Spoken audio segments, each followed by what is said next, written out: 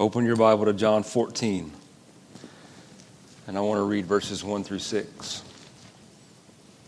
You know how you anticipate something, especially when you're a kid, and you build it up and you build it up and you build it up in your mind, and it's the day has finally arrived and you're on your way. That's kind of the way I feel right now. The day has finally arrived. So read with me verses 1 through 6 of John 14. Let not your heart be troubled. You believe in God, believe also in me. In my Father's house are many mansions. If it were not so, I would have told you. I go to prepare a place for you. And if I go and prepare a place for you, I will come again and receive you to myself, that where I am, there you may be also. And where I go, you know, and the way you know. Thomas said to him, Lord, we do not know where you're going, and how can we know the way? And Jesus said to him, I am the way, the truth, and the life. No one comes to the Father except through me. Would you pray with me? Our Father in heaven, we've come, we've read these familiar words of our Savior. Lord, I pray that by your Spirit you would give life to these words, and that we would come to know in truth, some for the first time, some for the 101st time or more, that Jesus Christ is indeed the only way. He is the truth and the life. Lord, I pray that you would accomplish your work in every heart. Those like the disciples who were troubled in heart, Lord, might you bring peace. Lord, those in whom the truth of God does not yet dwell, we pray that you would be pleased to bring it forth this morning.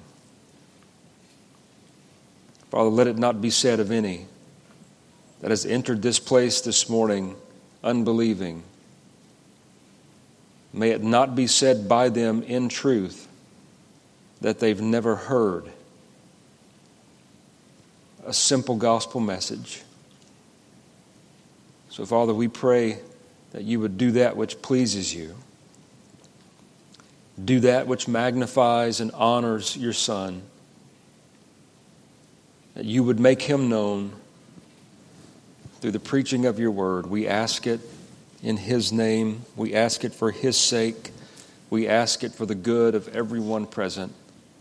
Amen. Before we get too involved in these words, I want to remind you of something else that Jesus said. This is back in Matthew chapter 24. And I'm going to read you a couple of verses out of that chapter, verses 12 and 13.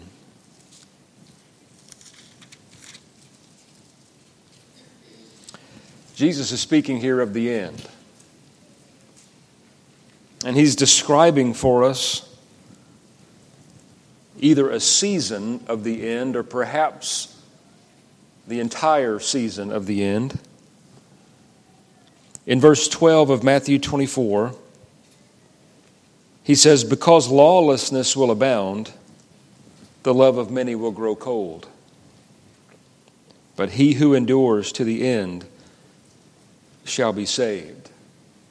I referenced this verse on Wednesday evening in our prayer meeting, but I also want to read it to you from the King James Version. 2 words are changed. King James says, because iniquity shall abound, the love of many shall wax cold. And I want to try at the beginning this morning to make these things connect. The rising of iniquity or lawlessness in a society or in a culture has a direct effect upon the love of the people of God for their God. Jesus says plainly, I don't have to make this more simple or plain than it already is. Jesus says, because lawlessness will abound, the love of many will grow cold. Now, I suppose the question for you and I to ask, is this true of me? Is this true of me?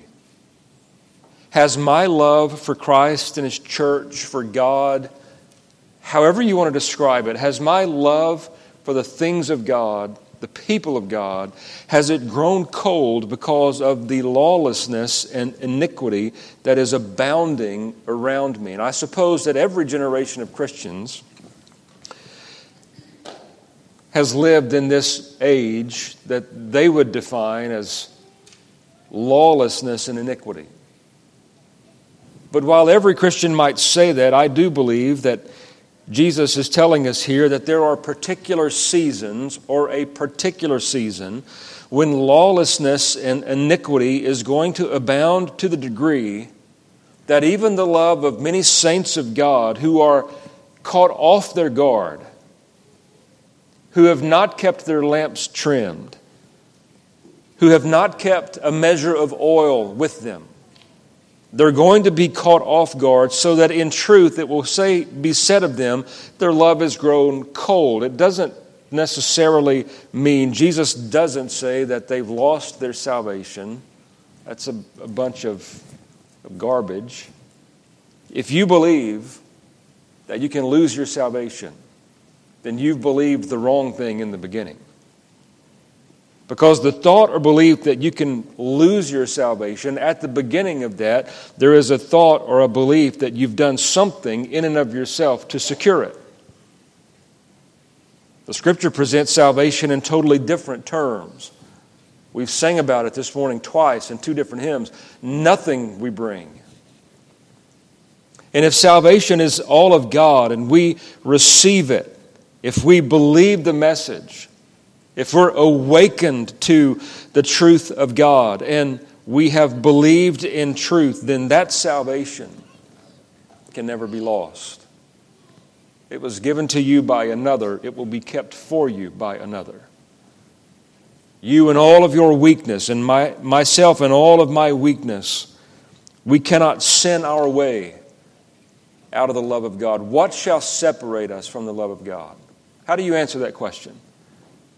If you were God's in Christ and in Christ alone, nothing in this known world or any other world is going to separate you from the love of God. Maurice Roberts is probably a name you're not familiar with. I haven't been familiar with his name for too long. He is a former editor of the Banner of Truth magazine. It's interesting to me that he preached a series of sermons over 20 years ago that have been compiled in a small book and given the title, The Great Transformation. The very first chapter in that book has the title, Living When Sin Abounds. And I want to read you a quotation, a direct quotation by Maurice Roberts. And I think it fits so well with what we're talking about, what Jesus is saying of himself here in John 14:6. This is a definition of what it means to live in a society when iniquity or lawlessness is abounding. Here is what he says. Confusion is widespread in society. People do not know where they are, what to believe, what is right or what is wrong, or what to understand concerning God. Religions and churches are also all mixed up and confused. People lose their bearings. They lose their moorings. That, says our Lord, is a period when sin is abounding. And I do not hesitate to say that today we are living in just such a time when sin is no longer without menace or threat. But when sin and unbelief are threatening to carry away before them everything that you and I love, Sin is threatening to sweep away everything that is precious, all that we believe in, and all the laws and practices that God has taught us in this world, end quote. Lawlessness is abounding to the point that it is seeking the adversary, the liar, he who is opposed to God and His ways and always has been and will be to his very end, is doing exactly what Maurice Roberts has said. He is trying to sweep away everything precious, everything that we have believed in is trying to be taken away. He goes on for one more sentence and he says, everything is turned upside down and the Lord's people are being affected by the confusion. It is a definite sign that iniquity is abounding and that wickedness of the age is having a harmful effect upon God's own people and their sanctification. I don't know if you believe that. I believe it. I believe the wickedness of the age is having an effect upon the people of God, particularly the nominal people of God.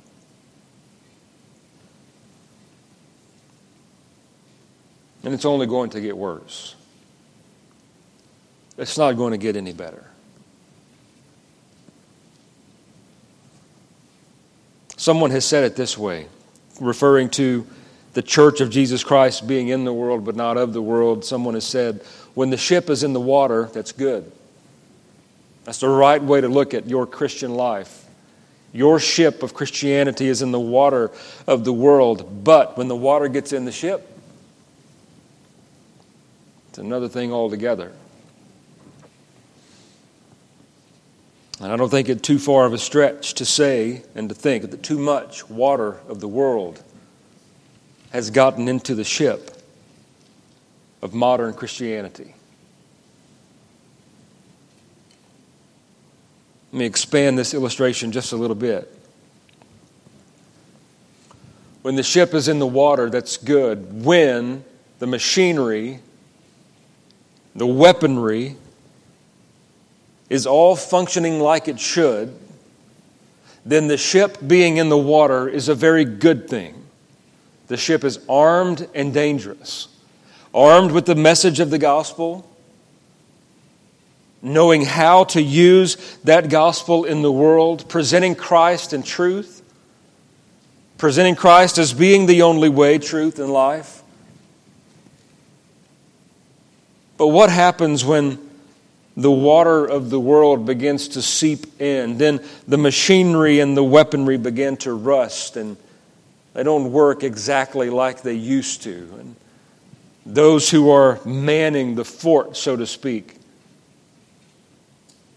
become a little either disgruntled or unable or unwilling to carry out the same tasks in the same way. There are certain things that keep the water out of the ship. Certain things that keep it at bay. And sadly, it's those very things that keep the water out of the ship that are beginning to look increasingly odd and impractical and perhaps even unloving to the Christian whose love is growing cold. In some ways, I would love to go back 150 years and sit in Spurgeon's Metropolitan Tabernacle. I would like to think that I would feel at home there.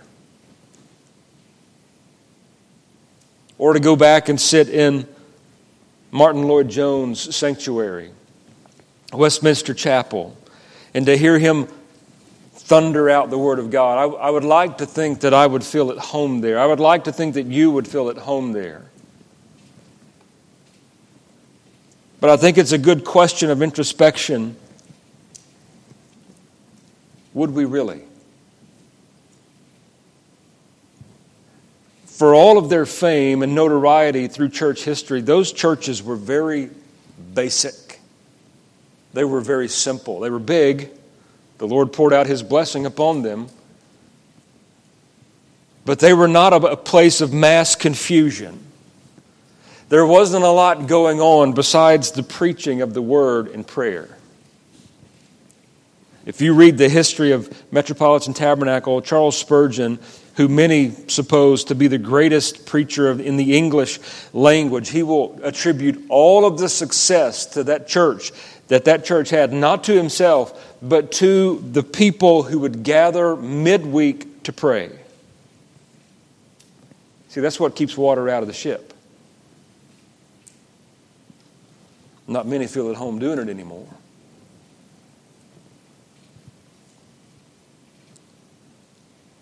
Here are the things that keep water out of the ship. Prayer. And I'm talking about individual prayer at home with your family. And I'm talking about the meeting of the church, praying. And I realize a lot of people shun the church prayer meeting because they don't want to come and pray for Aunt Bessie's sore toe. I get it. If that's the prayer meeting, then we're not praying as we ought. Not to say that we shouldn't pray for the alleviation of physical things. We certainly should. That's right and good. But if we stop short and that's all that we do, and we've not met for prayer in the biblical expectation. Here is the second thing that keeps water out of the ship: a cultivated appetite for the Word of God. You realize you have to cultivate your appetite for the Word of God. Those of you who garden, you know your garden doesn't grow without being cultivated. Weeds spring up, grass grows, you have to root it out. But yet we think otherwise in our Christian life. We think that appetite for the Word, appetite for Christ, appetite for His church, all of these things are going to grow with little to no effort on our part. I'm not discounting at all that very often the Spirit of God will so overcome you and so overcome me and give us this appetite and desire that we can do nothing else. But I want you to know something. My experience is that those seasons are usually far apart and of short duration when they come. Thankfully, the Lord does stir within us, and we have seasons of life where we feel like Jeremiah. There's this fire in our bones that we can do nothing else than serve the Lord, read His Word, study, attend church, attend the prayer meetings, do all of those things that we know we're supposed to do. But if you've been a Christian any length of time, you know that that's not the norm. The norm very often is waking up and disciplining yourself unto godliness. That's what Paul wrote to Timothy. Discipline yourself unto godliness. Cultivating an appetite for the Word of God in private and then in public. And this is done both by the one standing behind the pulpit and those who are sitting in the pew. If we want to keep the water out of the ship, we're going to pray. And we're going to desire and hunger the Word of God. And then thirdly, we're going to be given to serious times of Christian fellowship. And all of those words are important. Serious times of Christian fellowship. Christian fellowship at its best is brother and sister coming together in the Lord, discussing, talking over the things of the Lord, seeking to encourage one another, doing so over a meal, whatever it may be that brings you together, but having some real, meaningful conversation. That's fellowship. In a day like ours when lawlessness is abounding, and hopefully we can all agree with that. Lawlessness is abounding. Please hear. Your affection and appreciation for Christ's church should be increasing and not decreasing. And let me be very plain and very clear. Not very often Do I count people who are here and go home feeling good because there were a lot, or not so good because there weren't many? Now, I used to do that years ago. I used to base, am I an effective pastor or preacher based on the number of people who show up for the service? Thank God He's taught me through the years that that's not a faithful measure at all. And so when you hear me say things like, your affection for Christ's church should be increasing, I'm not saying that to you to feed my own pride or my own zeal. I'm saying that to you because I love you, and because I know in an age when wickedness and lawlessness is abounding, you and I are going to need Christ's church. It's just a fact. The more we distance ourselves from it, then the more we fit the description of what I read out of Matthew chapter 24. The love of many will wax cold.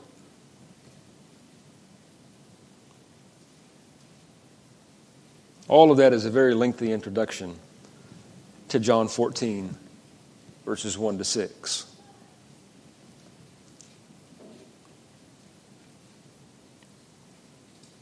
And it's all pointed in this direction. The ultimate way to keep the water of the world out of the ship of the church is to be right on who Jesus is. To let there be no confusion, no consternation. Draw a line in the sand and declare that Jesus is who He says He is. Maintain the exclusivity of His being the only way.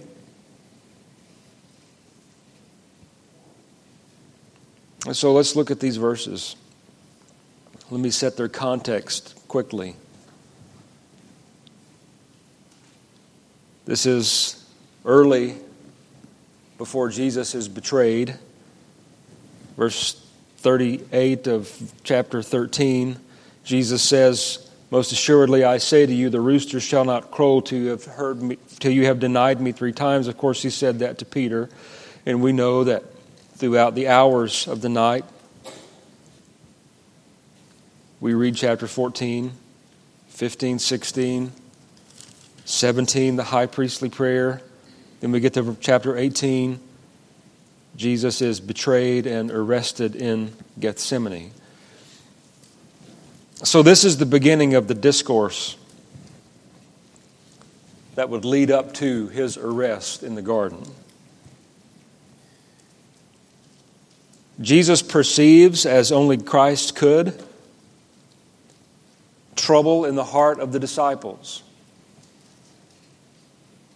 He's told them several times, though they hadn't heard it to its fullest degree, He's told them what's about to take place. And so this conversation takes place between Jesus and His disciples. Familiar words. Let not your heart be troubled. You believe in God, believe also in me. In my Father's house are many mansions. If it were not so, I would have told you. I go to prepare a place for you, and if I go to prepare a place for you, I will come again and receive you to myself, that where I am, there you may be also. And where I go, you know, and the way you know. And then Thomas, aren't you thankful for Thomas? Thomas, what do we call him? How do we distinguish him between the rest of the disciples? Very often you'll hear him referred to as Doubting Thomas, based upon his reaction to the news that Jesus had been raised from the dead. But even here he's tipping his hand just a bit, isn't he? Lord, we do not know where you are going. How can we know the way? And this speaking of the way has begun to dominate the conversation. Go back to chapter 13, verse 36. Simon Peter said to Him, Lord, where are you going? Jesus answered, "Where I am going, you cannot follow me now, but you shall follow me afterwards." And Peter replied, "Lord, why can I not follow you now? I will lay down my life for your sake." And of course, we know how Jesus responds to that. We know that early believers were not referred to as Christians. They were referred to as followers of the way. It wasn't until sometime later in the book of Acts and in the beginning as a derogatory term were they referred to as Christians. And so in response to Thomas asking the question, "Lord, where are you going? How can we know the way?" And I can sense in Thomas there just a bit of, Thomas is really wanting to be with Jesus. He understands to some degree that Jesus has told him he is about to leave the scene, and that it's going to be good for them when he does leave, because then the Spirit of God is going to come and be a comforter. And so perhaps the best known verse out of John 14, I hesitate to say it's the best known verse out of the Gospel of John because there are so many well-known verses, but I can say outside of John 3:16, this is one of the first verses that I, as a child, ever committed to memory, being prompted to do so by a Sunday school teacher. Jesus said to him, "I am the way, the truth, and the life. No one comes to the Father except through me." Let's look at each one of these statements of Jesus in turn. All of them, all three of them, I think are summarized by Jesus in this same verse when he says, "No one comes to the Father." So to come to the Father, you need a way that is well defined in truth, and a way that ends in life. So all three of these words, all three of these ideas, these descriptive attributes, we might even call them, of Jesus, all of them are pointing to that which ends in coming to the Father.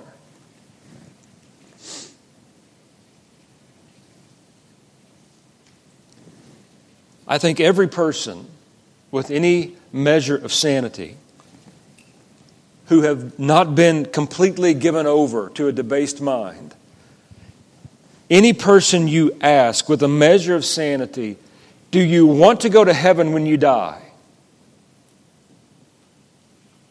The vast majority of those people are going to reply, "Yes, I want to go to heaven when I die."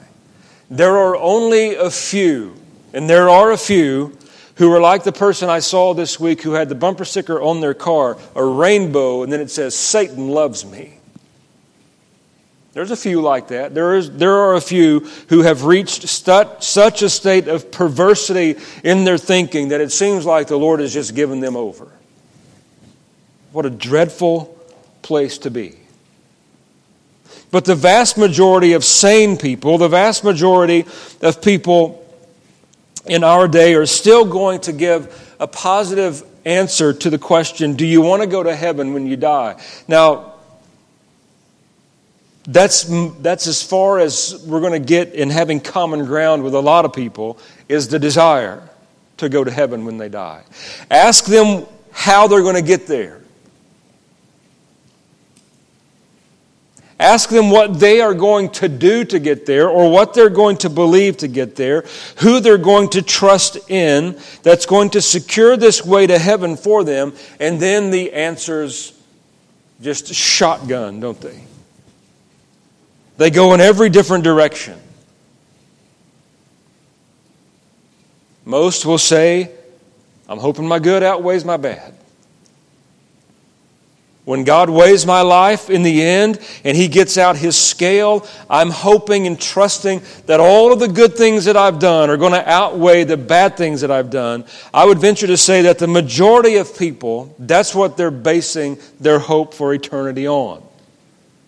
And there are endless, countless religions that will take you down that road and feed that lie. It's a lie of Satan.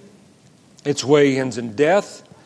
It will not usher you into the presence of a holy God upon the point of your death. Far to the contrary. That's why we see this is one of the primary reasons we have to keep the water of the world out of the ship of true Orthodox Christianity, lest we become confused like the world. And you know this. I don't have to tell you this. You know this. Much of the professing church in the modern world is confused. Absolutely confused as to what is going to end up placing a person in heaven at the end of their life. All types of synergisms abound. And by synergisms, I mean a little bit of this, a little bit of that, throw it into the pot, mix it up, and what you end up with at the end is a way that leads to heaven. You've heard things like this before. All roads lead to heaven. All beliefs ultimately lead to heaven. Just believe whatever you're going to believe sincerely. That's the phrase, that's the word, the catchword. Be sincere in whatever you believe. And if you are sincerely trusting in Muhammad, or if you are sincerely trusting in Buddha, or if you are sincerely trusting in your works, then all will, in the end will be well. A lot of problems with that. None of us are ever that sincere. None of us will be able to maintain that level of sincerity, but that's not the main problem. The main problem is it just doesn't square with what Jesus says. The first thing that he says, I am, follows the pattern that we've seen through all 6 of these statements so far. Jesus saying, I suspect with a raised voice, drawing attention to himself, I, even I, am the way. When he speaks of his being the way, think of this word, access. I am the way of access to a holy God. When we understand Jesus saying that he is the way, I think one of the first things that must come to our mind is the holiness of God. A holy God has prescribed one way that he can be accessed. And it's Jesus Christ, his Son. I want to point you to a few verses that speak to this. Romans chapter 5. And you can listen as I read, or if you're quick on the draw, you can turn to these. Romans 5, verses 1 and 2. Therefore, Paul says, having been justified by faith, we have peace with God through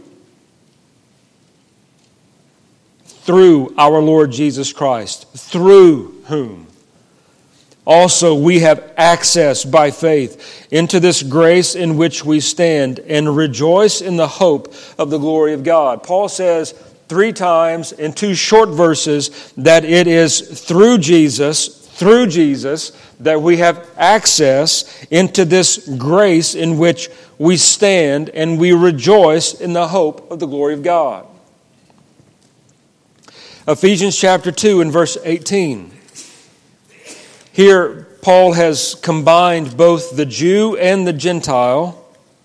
He has lumped them together as one when he says in the 2nd chapter and the 18th verse, for through him we both, Gentile and Jew, have access by one Spirit to the Father. So again, when Jesus is saying, I'm the way, he's saying, I am the singular way of access to a holy God. But then perhaps the verses that put the finest point on the spear are contained in Hebrews chapter 9 and in Hebrews chapter 10. Hebrews chapter 9, verse 8.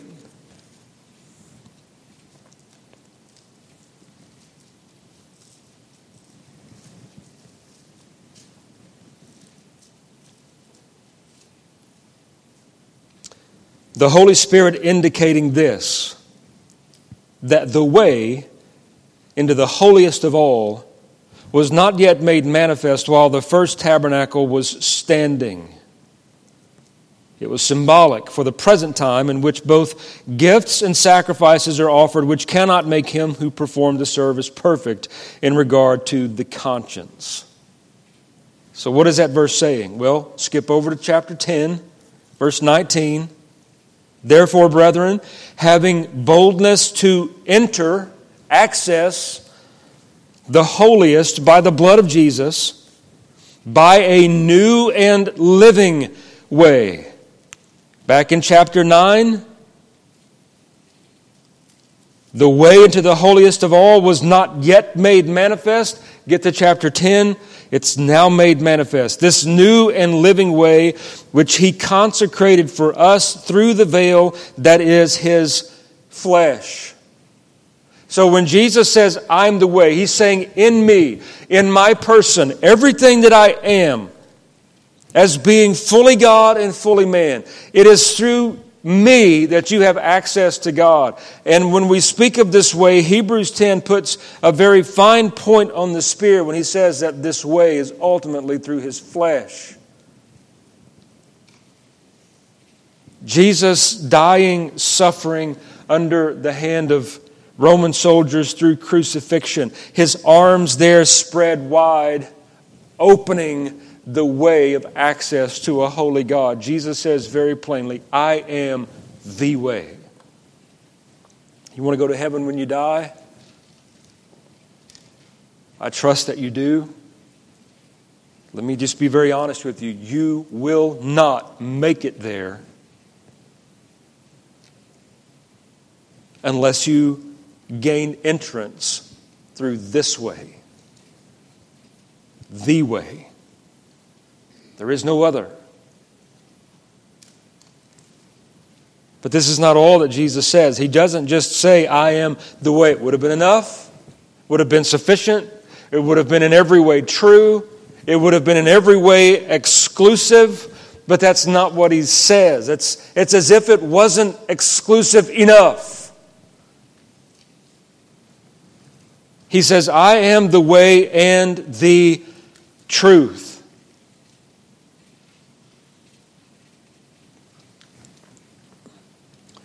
You probably heard the word pluralism in reference to religion. Pluralism is just the belief that any and everything is true. Just believe it and it's true for you. What may be true for me is not necessarily true for you. Therefore, the one who sets the standard of truth is the one who is believing it.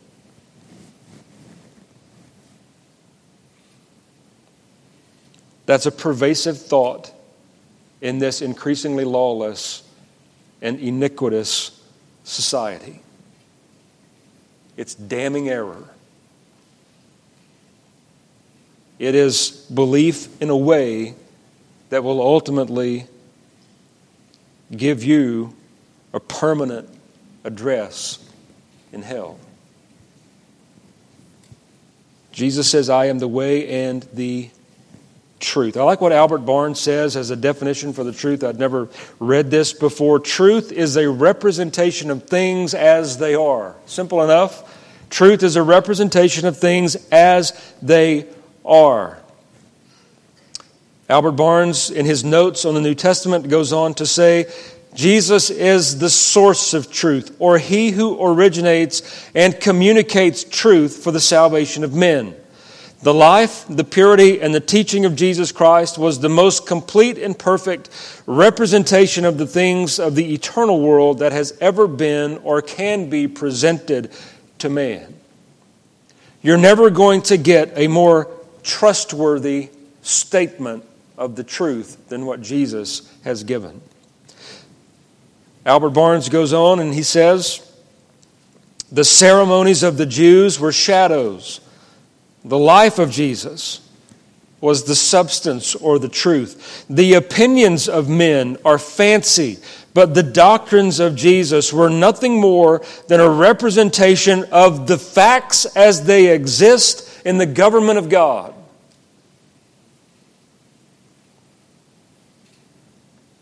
Jesus has stated the facts as they exist in the government or the economy of God.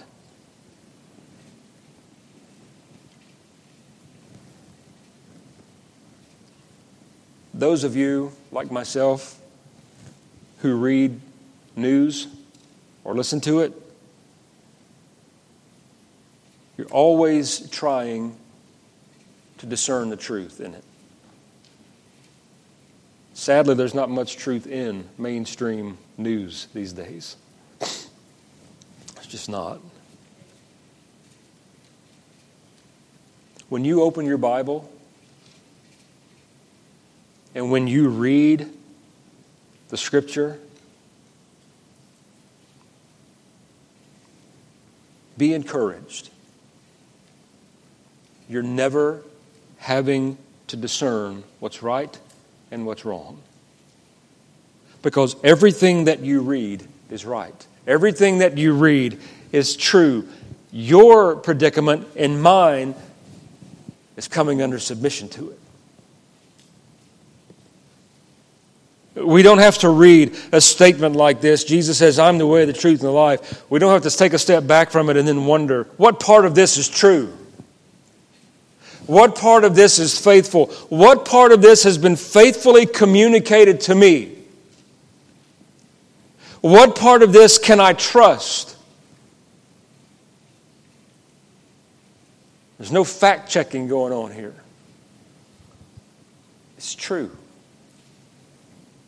I am the truth. You're familiar with Jesus' interaction with Pilate. Are you a king then? Jesus answered, you say rightly I'm a king. For this cause I was born, and for this cause I have come into the world, that I should bear witness to the truth. Everything about the life, the ministry, the death, the burial, the resurrection, everything about Jesus Christ was to bear witness to the truth.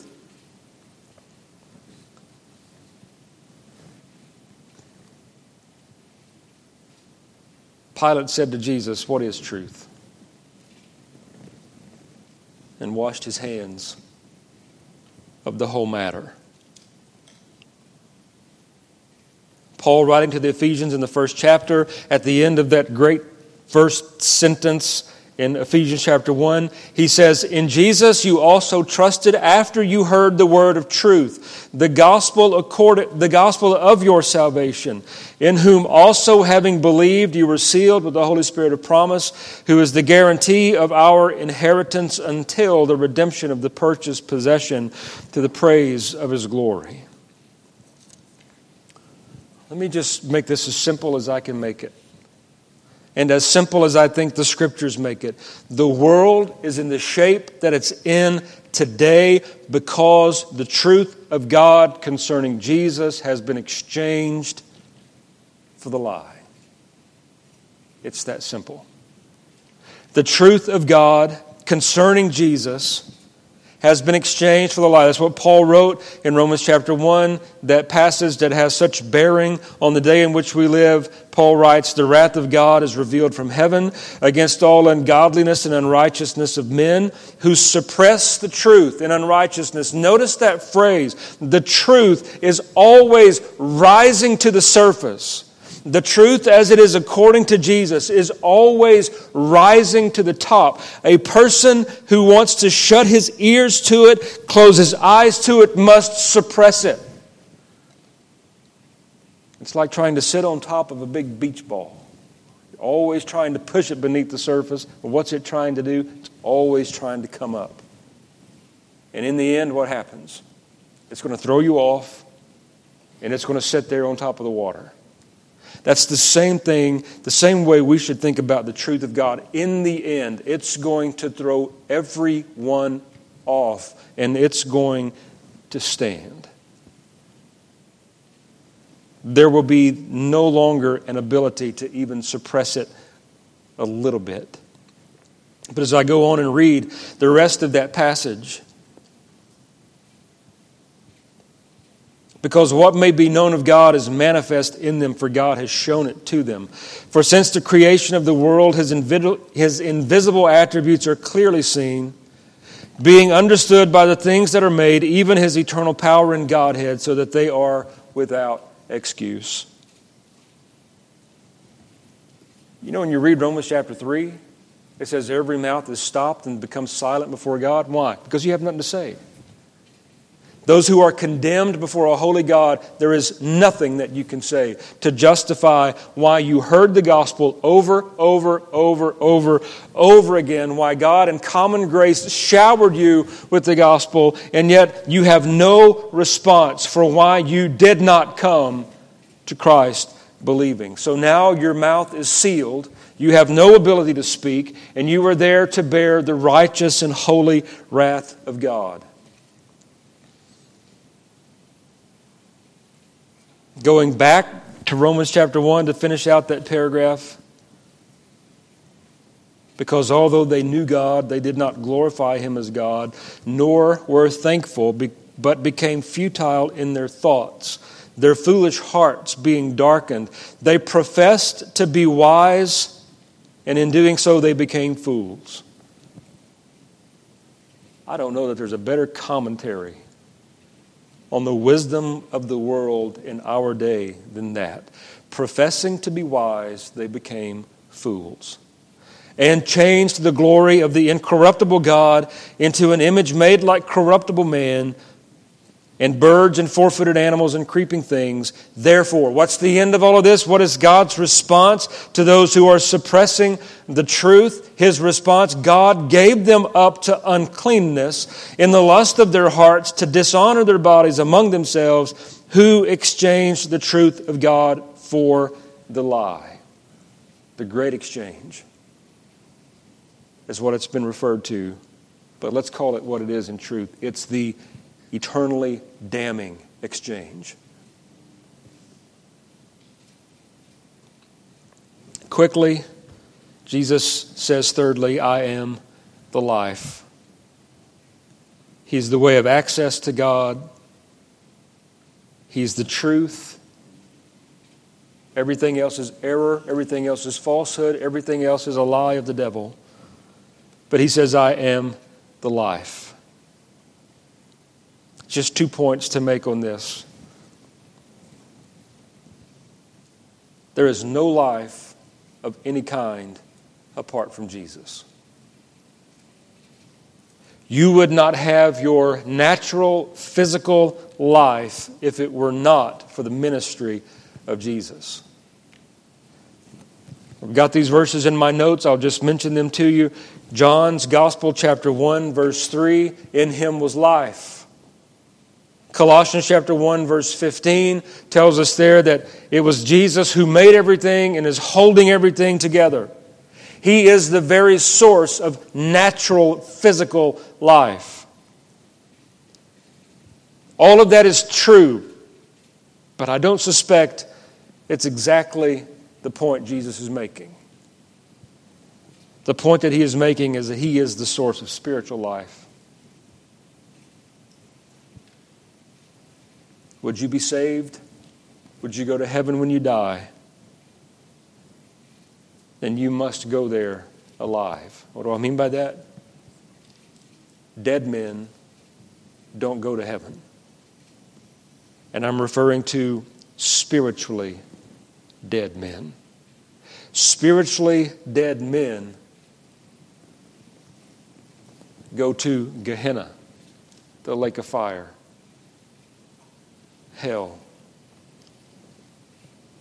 Spiritually alive men who have been given life, they are the ones and they only that go to heaven when they die. This life is found in Jesus alone. Any other life is a fantasy. Any other supposed life will leave you weeping and gnashing your teeth in the end.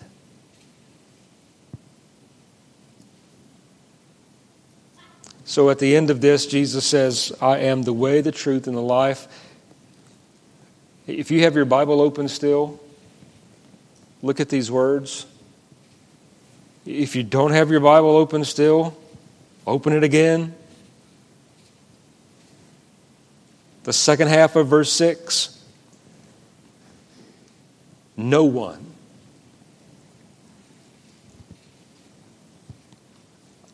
No one.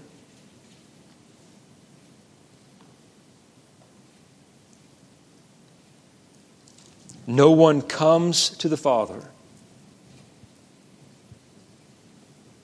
except through me. We could preach weeks on those words, but I want to summarize them here in just a few minutes. There is not one. This is all inclusive. No exceptions. No one is smart enough to skirt around this. No one is strong enough to skirt around this. No one is wise enough to skirt around this. No one has anything that will be of any value in getting around this truth when Jesus says, no one comes to the Father except through me. Coming to the Father equates to having eternal life. Coming to the Father equates to go into heaven when you die. Coming to the Father equates to be saved. Coming to the Father equates with being justified before God. Coming to the Father equates to all of these phrases, biblical phrases that we have that refer to what it means to be made right with God. That's what coming to the Father means. And notice, no one is going to come to Him except through me. If you would be saved in the end, you must. Not because I say so, but because the Son of God has said so. You must come through Him. Question: how do I come to the Father through Jesus? It's very simple. You believe everything He said. Believe every single thing He has said about the necessity of salvation. Why is salvation necessary? Because all have sinned and have fallen short of the glory of God. Because all we like sheep have gone astray. Because in Adam we died. All of us. You believe that? That salvation is a necessity. And if this situation of yours isn't rectified before your eyes close in death, then it is forever, eternally too late. But it's not just the necessity of salvation, it's the way of salvation. Believing in the one and only Son of God. For God so loved the world that He sent His only Son.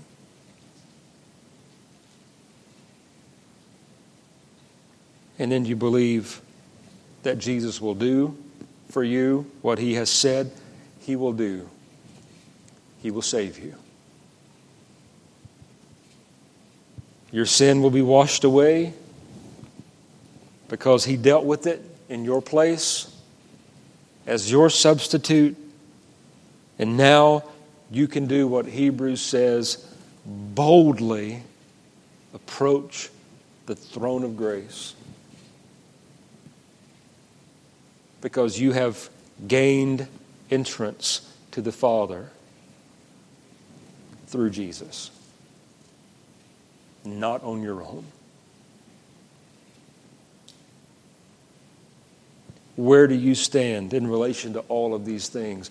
I realize that these next 60 seconds may be the most sobering 60 seconds of your week.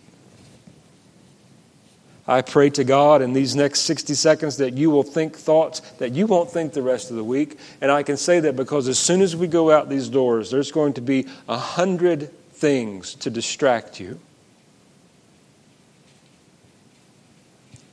If not several hundred things. And the way that that usually works is your conscience, which right now may be awakened, it may be alive to the things of God. You may be quickened to the point that you feel like, I've got to do something. And if you don't act on that, and you go out those doors, all of those things are going to quench that awakened conscience. And you're going to go back to the mundane life of the world. And the seed of the gospel that's been sown in your heart, the birds will have come and taken it away.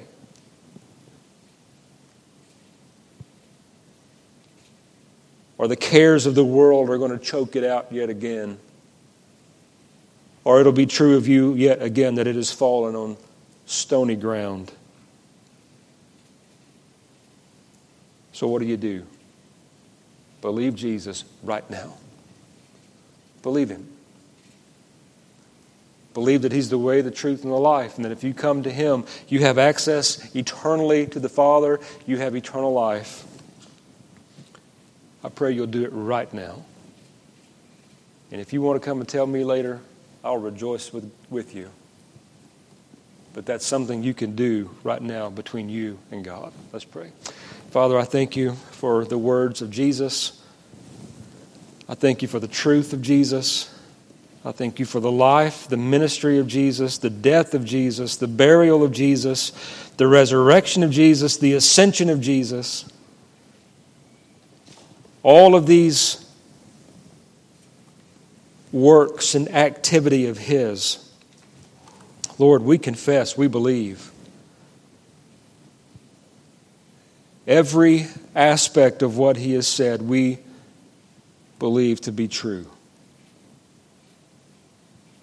We know that He is the way, the truth, and the life. Lord, I pray and ask you to impress that upon every person. Lord, I pray for that one who, because of lack of courage, because of fear, that you would remove it and dispel it. Expose it to be what it is, a lie of the devil. Give confidence and courage to come to Christ. Awaken that within us, I pray. And we ask it for Christ's sake. Amen.